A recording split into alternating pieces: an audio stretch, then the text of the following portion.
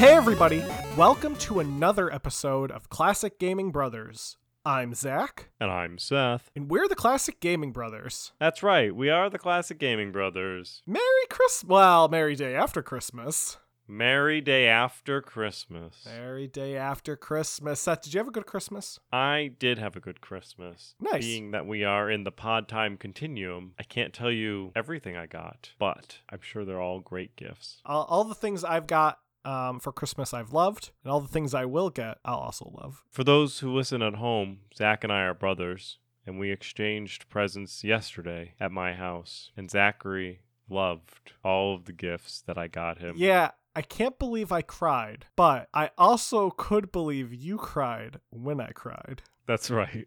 I always cry when you cry. My tears are always of happiness, while yours are tears of sadness. What was weird, though, was when your dog started crying.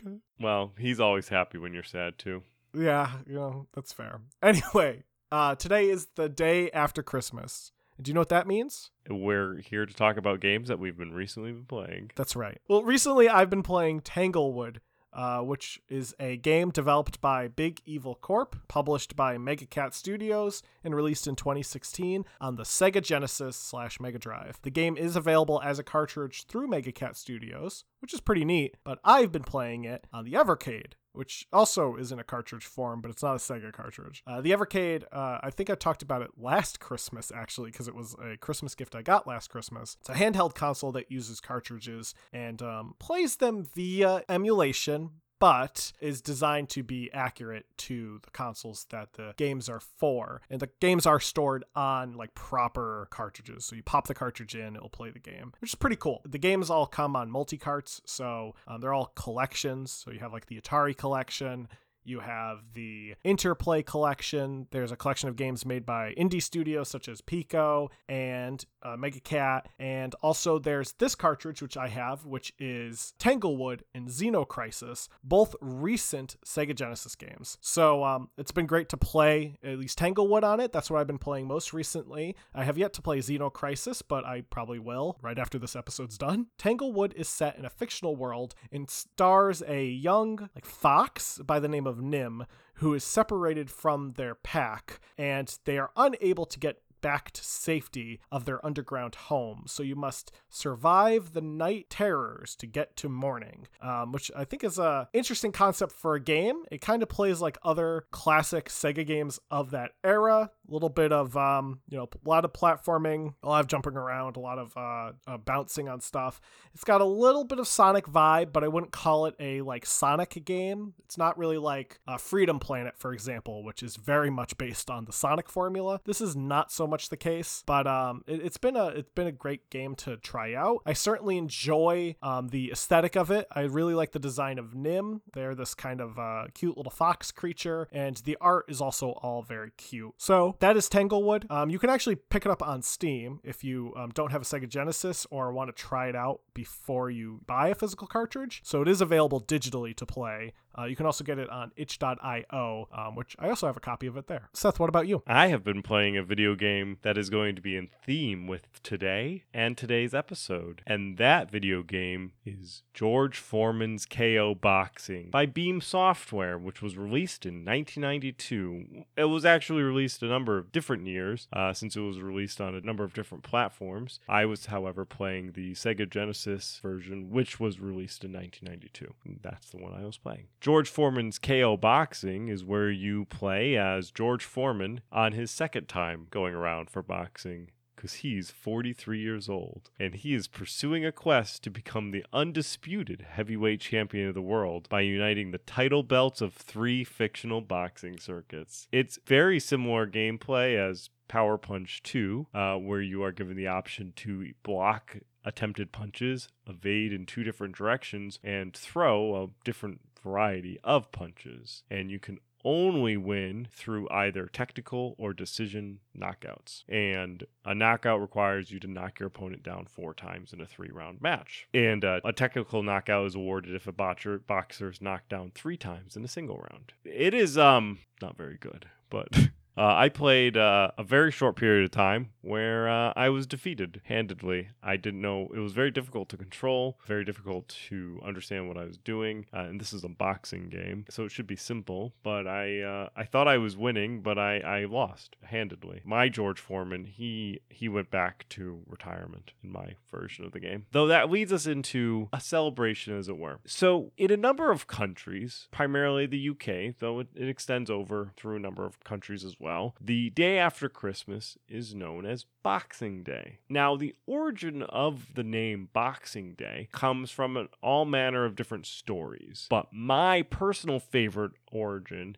is that back in the UK in the older days, there were these large estates that had working staff. The staff would serve the family day in and day out in the large estate, including on Christmas. So, in order to give the staff a break, they would allow the staff to go visit their family for the Christmas time on the day after Christmas. You work on Christmas, you get the day off afterwards. And they would be usually given presents by the estate family. They may be food to bring back to their family, to have a nice meal, some other odds and ends presents that you would be getting in the 1800s, 1920s, but they would be in boxes, hence Boxing Day. It would be the day the staff would get boxes. In some other countries, it's also just second Christmas, which is, I think, fun that there is one Christmas than two Christmas. However, as you, the listener, may know, Zach and I are not located in the United Kingdom. We are located in the good old US of A. And we decided to honor Boxing Day the only way an American podcast knows how, and that's to talk about Punch-Out!, which is a boxing game. Now, Punch-Out! Was first released in the arcades in Japan February 17th, 1984, with a release in the North American market just a few months later in March. Punch-Out! Was a boxing game developed by Nintendo's R&D 3 department as their very first project. R&D 3 would eventually go on to be called Integrated Research and Development and primarily work on hardware. They are the same department that's responsible for the N64. They also made Punch-Out!, the arcade cabinet. Now, we read an interview by Satoru Iwata with the key principals in Punch-Out!, Genyo Takeda, who is the general manager of Integrated Research and Development, previously R&D 3, who was the lead developer of Punch-Out!, Shigeru Miyamoto, the general manager of EAD, who is the artist of Punch-Out!, Kensuke Tanabe, who was involved with software planning and development, and Makoto Wada, who was part of EAD as well. Now, I guess the question is, and the question that this interview talked about was, how did R&D 3 come up with a boxing game? Well, a couple of ways. First off, one thing that was going on at Nintendo at the time was Donkey Kong was going on, basically. And Donkey Kong was incredibly popular and selling incredibly well. So incredibly popular that Nintendo, in order to keep up with the demand for making arcade cabinets, kept buying televisions because they needed CRTs to go inside of these cabinets. So they were buying and buying televisions, but they weren't always necessarily shipping out the amount of televisions that they were buying. So they would keep buying televisions and they would keep selling Donkey Kong, but they often would have televisions left over. So the televisions were not really being used, and Nintendo had a problem, and that was they now had too many televisions, which when you're a company that's primarily business is not storing televisions, having too many televisions is not a problem that your company needs to have. So R&D 3 was tasked with creating a new arcade game that could use 2 televisions, because if you could use 2 televisions, they could get rid of a lot more televisions. Because 2 is greater than 1. That's right. Now, it is a hard leap to go from requiring 2 television sets to a boxing game, and I know you're thinking that too. So other factors definitely did play into it. And another factor that was there was a new substrate available which allowed the ability to zoom in and out of the object on the screen. So they wanted to incorporate that along with these 2 televisions they wanted to add in for their arcade cabinets. But that still doesn't answer the question, why boxing? It's actually a pretty long story in regards to why boxing. Takeda, the lead designer of Punch-Out!, also was Nintendo's first game designer because he created a mechanical arcade game called EVR Race. It is a great name. Though it's funny because it could have also just been called VHS Race, which would have been an interesting name in its own right. EVR Race was released back in 1975. Nintendo states that it is actually the first game title they ever released. They omit Laser Clay Shooting System, which could be accredited to them, but they take full credit for EVR Race as the first game title that they released. EVR Race was an exceptionally large cabinet that was designed for players either between 1 and 10, so you can have a cabinet that was not too large for one person, or you can have a gigantic cabinet for 10 people to play, and involves players predicting on which horse would win the race displayed on the screens. The machine used EVR, or electronic video recordings, which was an alternative format versus VHS. So, during the VHS Betamax wars, there was more than just VHS and Betamax. There was also the format EVR, which Nintendo used to make EVR Race. Now, the players would bet on various horses or sometimes cars, and the footage would just play the race on the videotape, and they would win depending on how their horse or car did. And there would be different odds on it, and it was essentially just a horse betting game. There's very, very little information on EVR Race out there that actually involves, people didn't really physically record people playing EVR Race. It just wasn't really a thing, at least that I could find in my dive into the internet learning more about this game. But I wonder if the race changed. I guess there would have to be some randomness associated with the game. Maybe the tape was long enough that it would do a different race and a different person would win, because you're essentially just watching a playback video of a horse race and you would bet on it, which I think is unique. It's kind of like watching one of your home videos and being like, yeah, mom's definitely going to fall down the stairs this time. Now, because the game used EVR technology, it was a mechanical game, and it led to EVR Race breaking down regularly and costing Nintendo a lot of money and expenses in repairing and maintaining these games, because if the game is broken, they're going to get a service call to fix it. So 10 years or so in the future, when they're working on creating Punch-Out, and at that time that they were creating Punch-Out, laser discs were becoming popular, and people were claiming that laser disc games were going to be the next best thing. But Nintendo had flashbacks to EVR Race and said, no.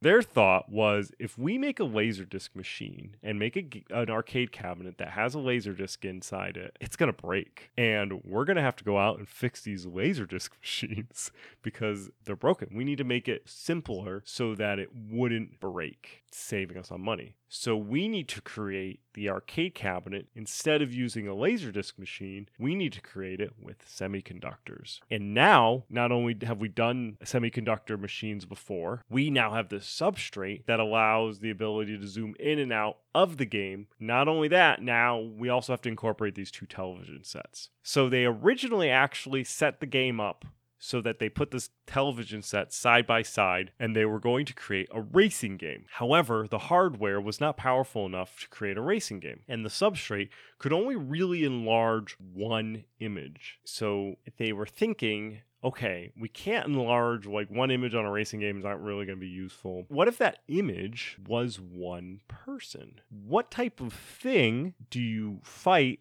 one person? Boxing. I was going to guess fencing. Fencing. It could have been a fencing game, but they went boxing. Now, the game could actually be put onto one screen. And if you've played any of the Punch-Out arcade video games, you know that the game can take place on the one screen. However, they thought arenas always have lights, banners, there's got to be scoring. We have to represent that. Why don't we stack the televisions on top of each other vertically instead of horizontally? And we can include the fighter information, kind of some decorations and time, and we could put all of that stuff up on the second screen. So they did it. And the substrate allowed the fighter on the screen to get larger and smaller as they move about the ring, which is why it's done in that perspective, so you can see the fighter moving around and getting closer to you and getting farther away from you, which is the technology that they incorporated. Some fun facts about Punch-Out, since we always like to include fun facts. In the audience itself, you can see Mario, Luigi, Donkey Kong, and Donkey Kong Jr. Additionally, the theme song in the arcade version of Super Punch-Out, which was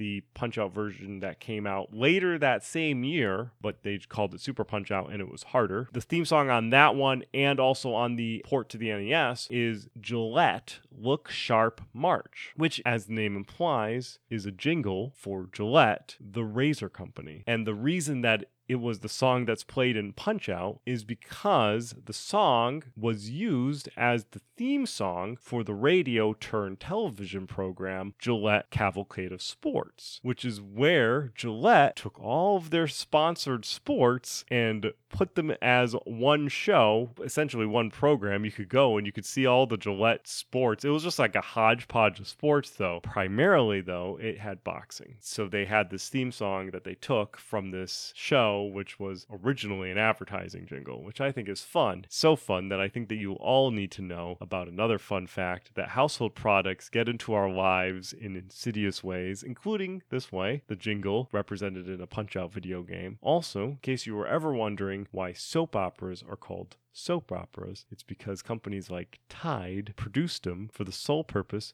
of running commercials for detergents, which is just another way of how these big household companies weasel their way into our homes. That's right. Now, the gameplay. In the game, the player assumes the role of a green-haired boxer, known by the initials that you choose when you begin the game. During the matches, the player's boxer is viewed behind like a wireframe, so the opponents can be seen through the player. I think that's actually really clever, as opposed to having a player model or sprite that would block the character, and they obviously put some thought into this. They designed this wireframe mesh that you could clearly see through when you're fighting. The player must time their dodges and blocks in order to defeat the opposing boxer. Hints are given as to the opponent's next move by subtle eye changes. The white of the eyes turn from white to yellow, but the player must ultimately predict what moves the opponent will make and react appropriately. The game has a joystick and 3 buttons. 2 of those buttons control the left and right punches, 1 for each arm, and then a large button's on the console that allows the player to deliver a powerful uppercut or right hook. And only when the KO meter on the display is completely full can they deliver these powerful uppercuts or right hooks. This meter increases when the player successfully lands a punch and decreases when the opponent lands one, and drops to 0 when the player is knocked down. Once this meter is completely filled, the cornerman's digitized speech encourages the player to either put him away or knock him out. Put him away! Knock him out! Punch-Out was also released on the NES.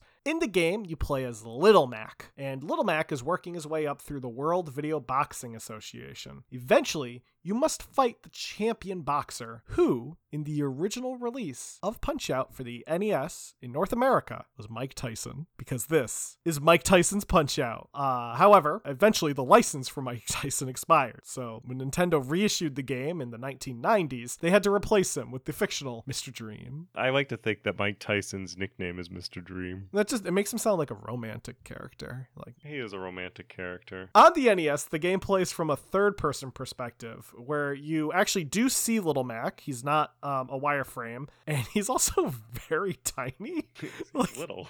He is Little Mac, but he is like very Little Mac compared to some of the people you're fighting. And in a similar manner, you must, throw your left and right jabs, body blows, uppercuts, while also dodging and defending yourself. Little Mac is given a life counter in the NES version. Once you reach 0, you are left unable to attack, but you can dodge, duck, and block. While you're unable to attack, your character will turn a shade of pink. You can gain life back by accurately avoiding punches, though you will lose all of your life points upon being knocked down, but you will regain some if you're able to get back up. Now, a bout in Punch-Out is played and won in a few different ways. One is if the character is knocked out and unable to get back up within 10 seconds. The other is when a fighter is knocked down 3 times in 1 round. And lastly, the bout can end if it lasts 3 rounds with no clear winner. This last version is called winning by decision.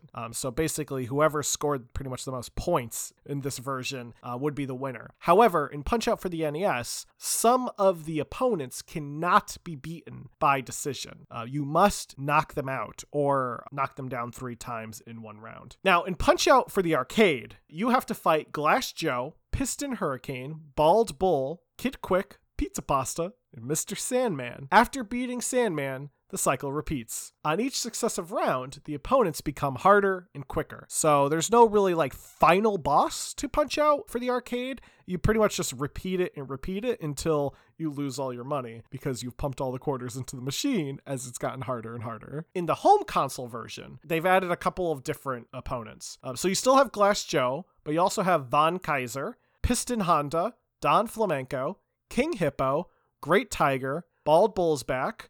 You also have Soda Popinski, who in the original game was named Vodka Drunkinsky.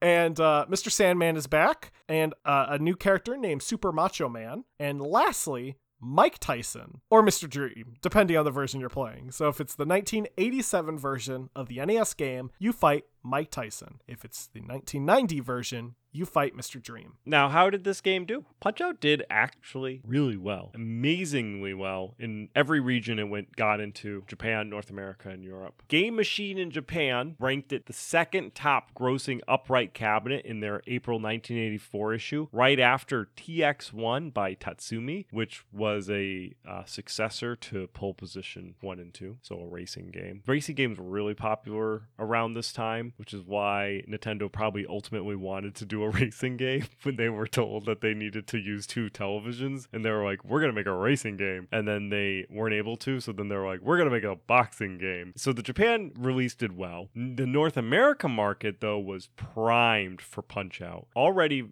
various sports video games like the 1983 track and field game were performing well. A boxing game was just what the American market needed. 1984 was towards the end of the golden age of arcade video games.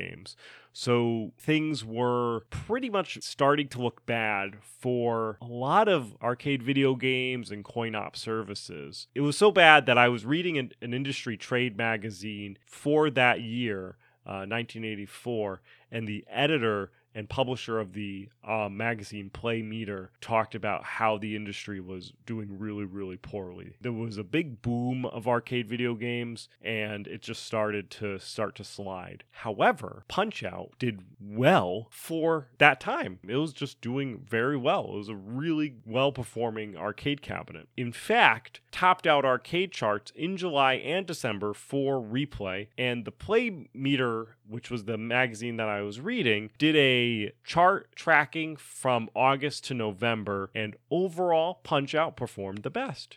Spy Hunter by Bally Midway came in second overall. And an interesting thing about Play Meter is they actually have 2 different charts that they aggregate together. Street locations of arcade video games and arcade locations of arcade video games. Arcade locations would be the arcades. So a location that you would go to where your sole purpose was to play video games. Street locations would be not arcades. So it would be an arcade location like the movie theater or somewhere where there may not be just a dedicated arcade space. Spy Hunter, a 1983 vehicular combat action game, performed better at the street locations and beat out Punch-Out. Whereas in arcade locations, Punch-Out reigned supreme.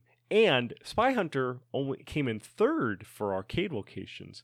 Firefox, a shoot-'em-up arcade game, came in second after Punch-Out. Firefox was Atari's only Laserdisc video game that they ever made, which I thought was interesting. Now, I think it's interesting to think about Spy Hunter and Firefox, specifically more Spy Hunter, performing better on the street versus the arcade, because I feel like it's a different demographic, or could be a different demographic, of who's going to an arcade and what games you're interested in playing, versus if you're somewhere like a pizza restaurant and you have like 3 different arcade games to choose from, where you may actually end up choosing like a weirder looking video game. I guess maybe if it has like a weird controller or something like that, right, or it's like a driving game, you may be more inclined to choose that game if you weren't specifically there to play video games. Though overall, Punch-Out was very successful for Nintendo. So successful, in fact, that it did spawn a number of re-releases and sequels. Punch-Out did very well, as Seth talked about.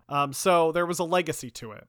Super Punch-Out came out actually the same year as Punch-Out, It has less boxers, but the boxers are tougher to fight. And a 1985 spin-off of Punch-Out came out called Arm Wrestling, which we actually already talked about back in episode 56, Wacky Cabinets. Now, in 1987, they did license out Mike Tyson, his likeness, the boxer, to release the NES port of Punch-Out, the arcade game, to the home console. This version was called Mike Tyson's Punch-Out. The game actually has 3 different versions that were released for the NES. The first version is called the Gold version, due to the fact that it is in a golden cartridge. And this version is just simply titled Punch-Out. It does not have Mike Tyson in it. This version was given away as a prize to those participating in the Famicom Golf US Course Tournament. In this version, the Gold Punch-Out version, Super Macho Man is the final opponent. Mike Tyson's Punch-Out was released in 1987. Now, the deal with Mike Tyson I actually find very interesting.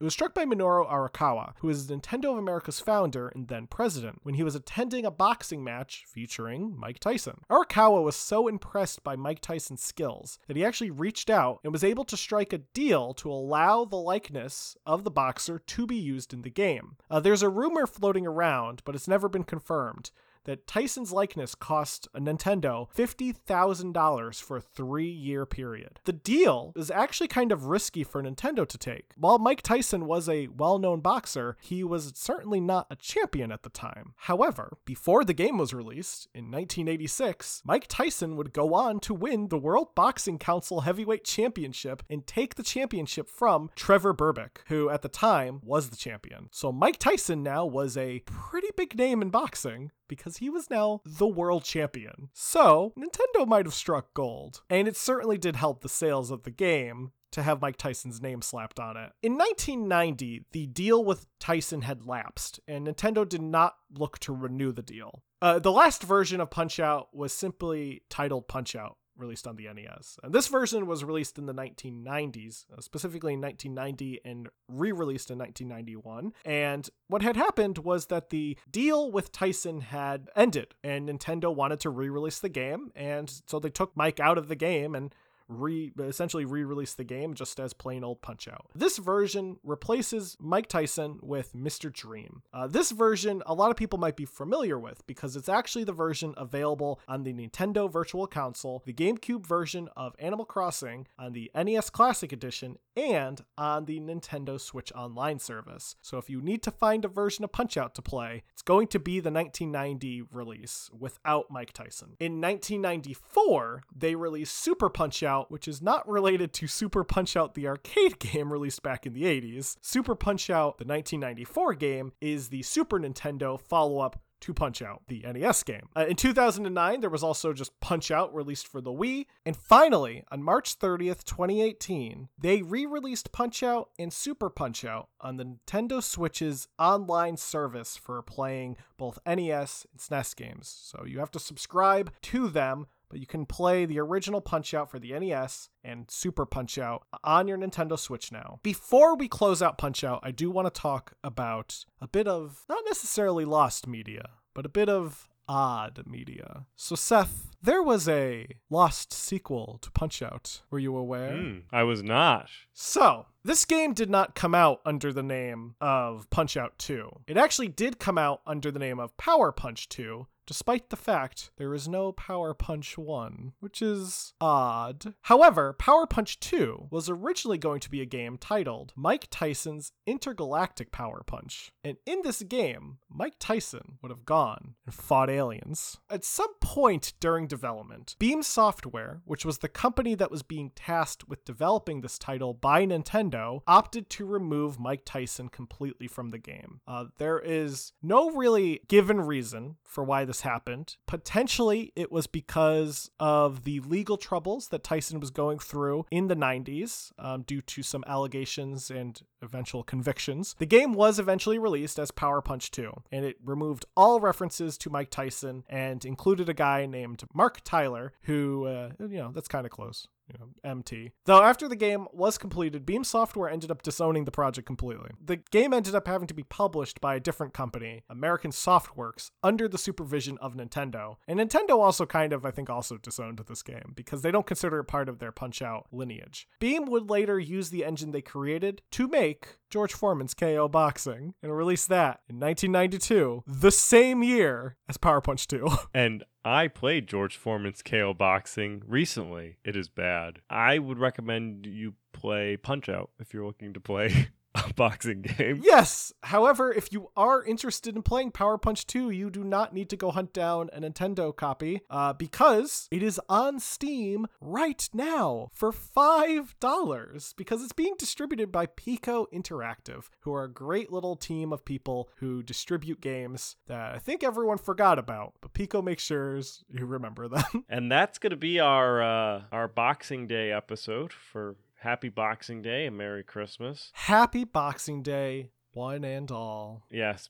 Merry Christmas too for those who celebrate Christmas too. Merry Day, is it Sunday? Merry almost going back to work day. First day of Kwanzaa. Well, the first day of Kwanzaa. Happy to all those holidays. Yeah. Now, Seth, you ready to get into the Byweight Pass? I am ready to get into the Byweight Pass. All right, Seth, for your game, this game is a game where you're going to experience nature in a way that I think few people have. It's a game where you are going to learn vital lessons, including fulfilling a request from your late grandfather. This game is Mike Goes on a Hike. Oh, we're going to take a quick break while I look this game up.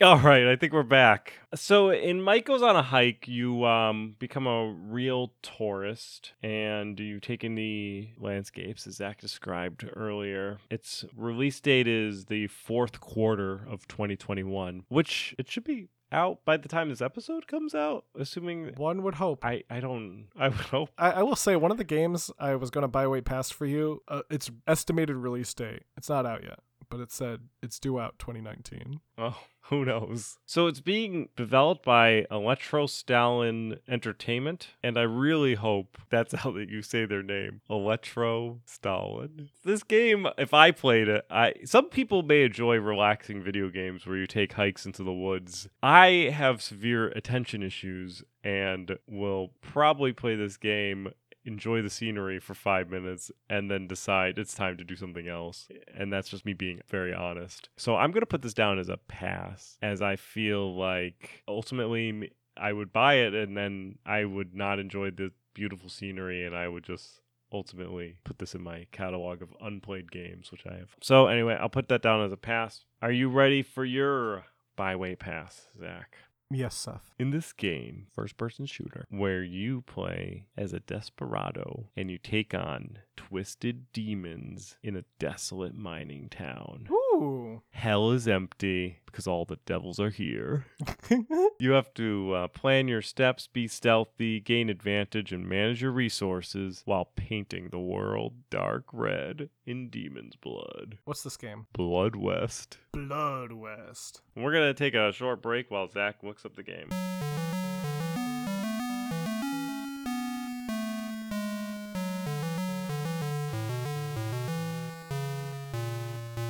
And we're back.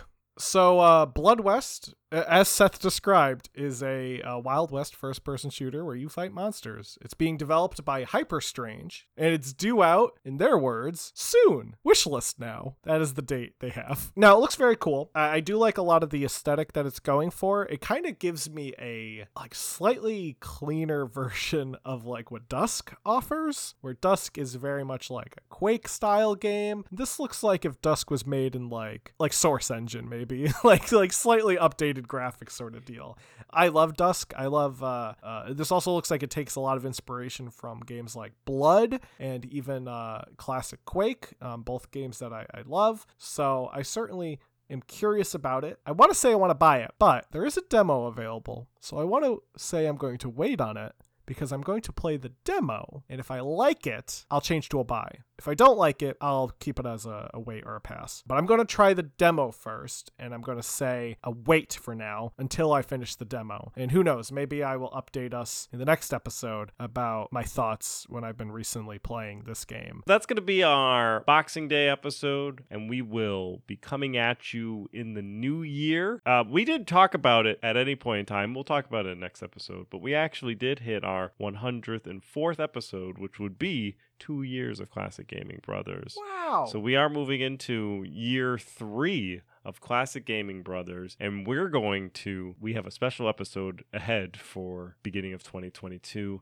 that you will not want to miss. Anyway, if you ever have any complaints or comments about the show, you can always email us at classicgamingbrothers@gmail.com. You can also follow us on all of our socials, which are Facebook, Instagram, and Twitch, are all at Classic Gaming Brothers. Our Twitter is CG Brothers Pod. Give us a follow on our socials. You can message us there too. You can message us anywhere. We're good. We will respond, and we love to hear from all of our fans. And if you want to support the podcast, keep listening to episodes day in and day out, and give us a review where you can. You can review us on the iTunes platform. You can also like and review us on all the various podcasting agents as well. And with that, is there anything else? Don't play games like my brother. And don't play games like my brother. I've been Zach. I've been Seth. And we've been the Classic Gaming Brothers. That's right. I always thought you had a beard, like seaweed, long and wet. Not since I got acquainted with these blue blades by Gillette. I've outlawed whiskers in my court. Behold, my crew shaved slick. No other blade can whisk 'em off, so extra smooth and quick. To look sharp every time you shave. To feel sharp and be on the ball. Just be sharp. Use Gillette blue blades for the quickest, slickest shaves.